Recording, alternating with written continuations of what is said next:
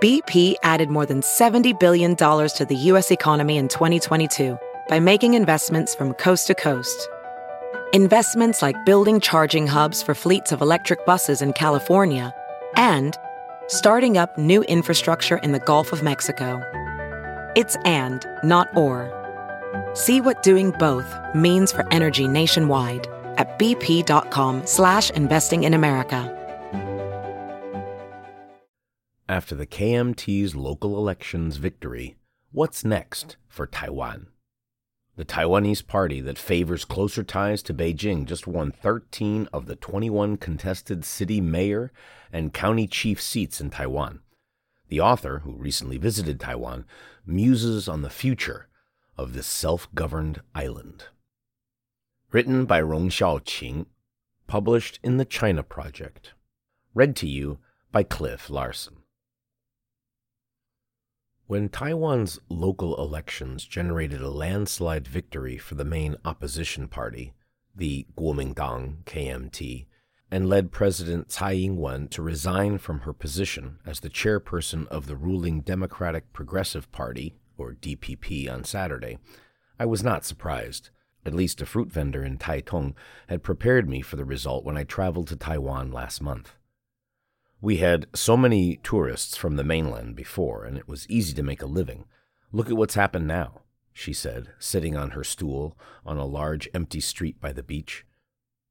The downturn of tourism was mainly due to the pandemic, but she believed the bellicosity of the Tsai administration towards Beijing didn't help. We'll tell the government what we think with our ballots, she said. The local elections were more about domestic issues such as COVID measures and the economy. But during its campaigning, the DPP had portrayed itself as a fearless defender against oppression from Beijing, a strategy that has worked in the past against the KMT, which takes a more moderate stance toward its cross-strait neighbor. Some political analysts believe that the voters' choice would more or less reflect the island's position on Taiwan-China relations. But if Beijing takes this latest result as a nod of support for reunification, it is wrong. If the voters have sent out any message, it's merely a no to the ratcheting up of tensions that is making war feel more realistic. Growing up in China and having spent the last 20 years in the United States, I didn't get a chance to see Hong Kong before it was changed by Beijing's control, and I didn't want to risk missing Taiwan. That's why I lured my husband into a suffocating 15-hour flight with a mask on to go to Taiwan with me for our recent vacation. What struck me most was how the shadow of a possible war was ever present, poking out of the surface of the seemingly normal life there, and how that normal life, despite some similarities, differed visibly from that in China. For a generation born in China in the 1970s, myself included, the word Taiwan evokes complex memories.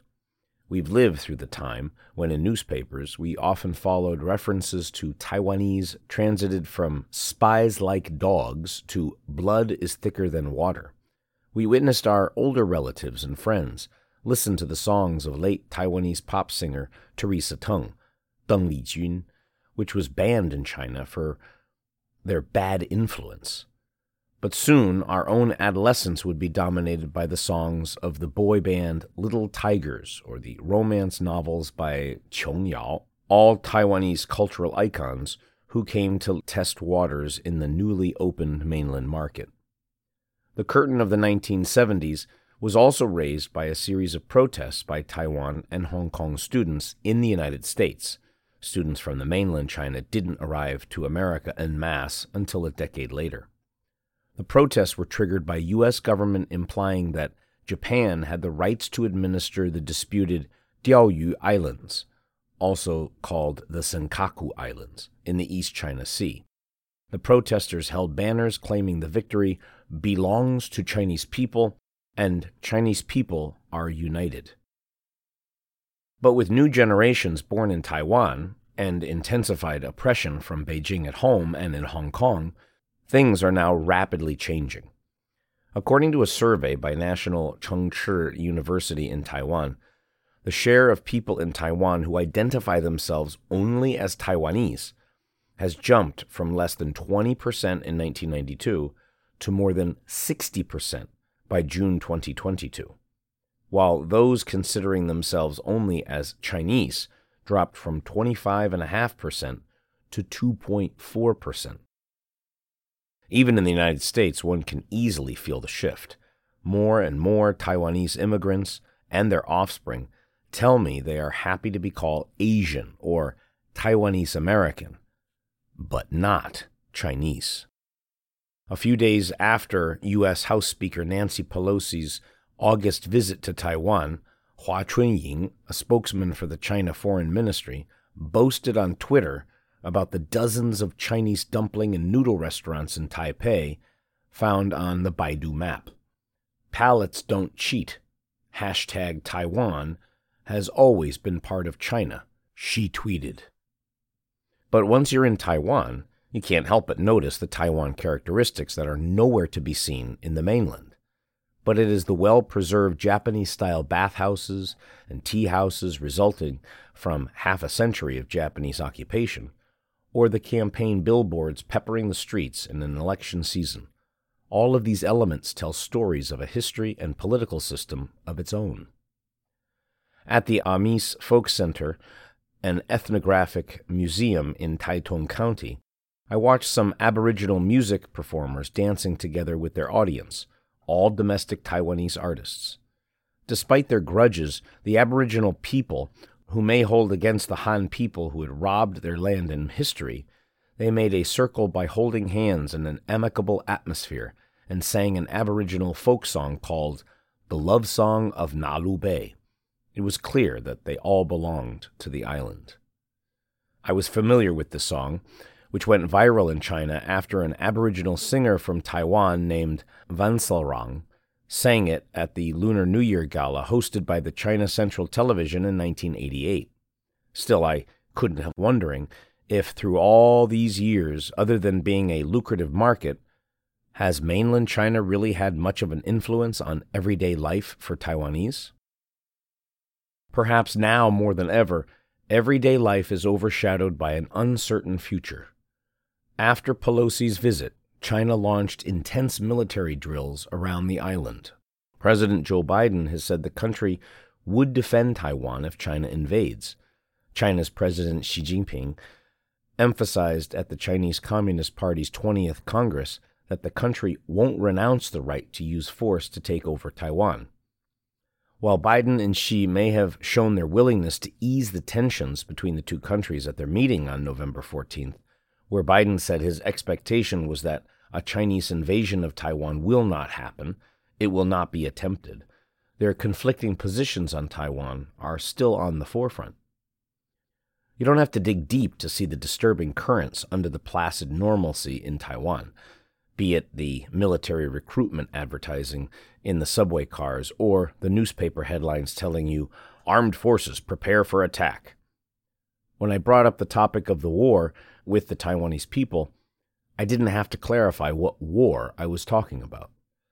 But different people seem to be venting their rants at different targets. A taxi driver in Taipei blamed Beijing for being too aggressive. The owner of a steam bun stand in Tainan blamed the U.S. for pushing Beijing into a corner. Quite a few were like the fruit vendor in Taitung, blaming Tsai for opposing unification. A shoe seller in Kaohsiung blamed fellow Taiwanese for treating a possible war too lightly. His own mother, who was almost killed by a bomb during World War II, passed away last year at 92 years old. "My generation has never encountered a war," he said. "They don't know how frightening it is." The owner of the Airbnb we stayed at said her friends have been talking about moving to other countries. "But all we have are here. It would be hard to restart our lives elsewhere," she said. And the taxi driver in Taipei said he has nowhere to go because his job won't provide him enough money to migrate. But when I asked them whether they are frightened by the possibility of a war, everyone agreed on one thing. As a seafood stand owner in Kaohsiung put it, "How would being frightened help us?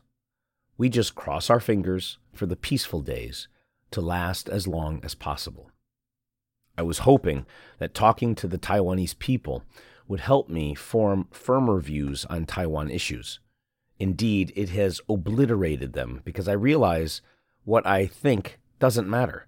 Surely the future of Taiwan should be decided only by the Taiwanese, not by Beijing's ambition, not by Washington's calculations, and not by the views of anyone who won't face any consequences. Still, as an outsider who has fallen in love with the island, there's at least one thing I can do. I can cross my fingers for peaceful days to last as long as possible. You've been listening to After the KMT's local election victory, What's Next for Taiwan? The Taiwanese party that favors closer ties to Beijing just won 13 of the 21 contested city mayor and county chief seats in Taiwan. The author, who recently visited Taiwan, muses on the future of this self-governed island. Written by Rong Xiaoqing, published in the China Project. Read to you by Cliff Larson.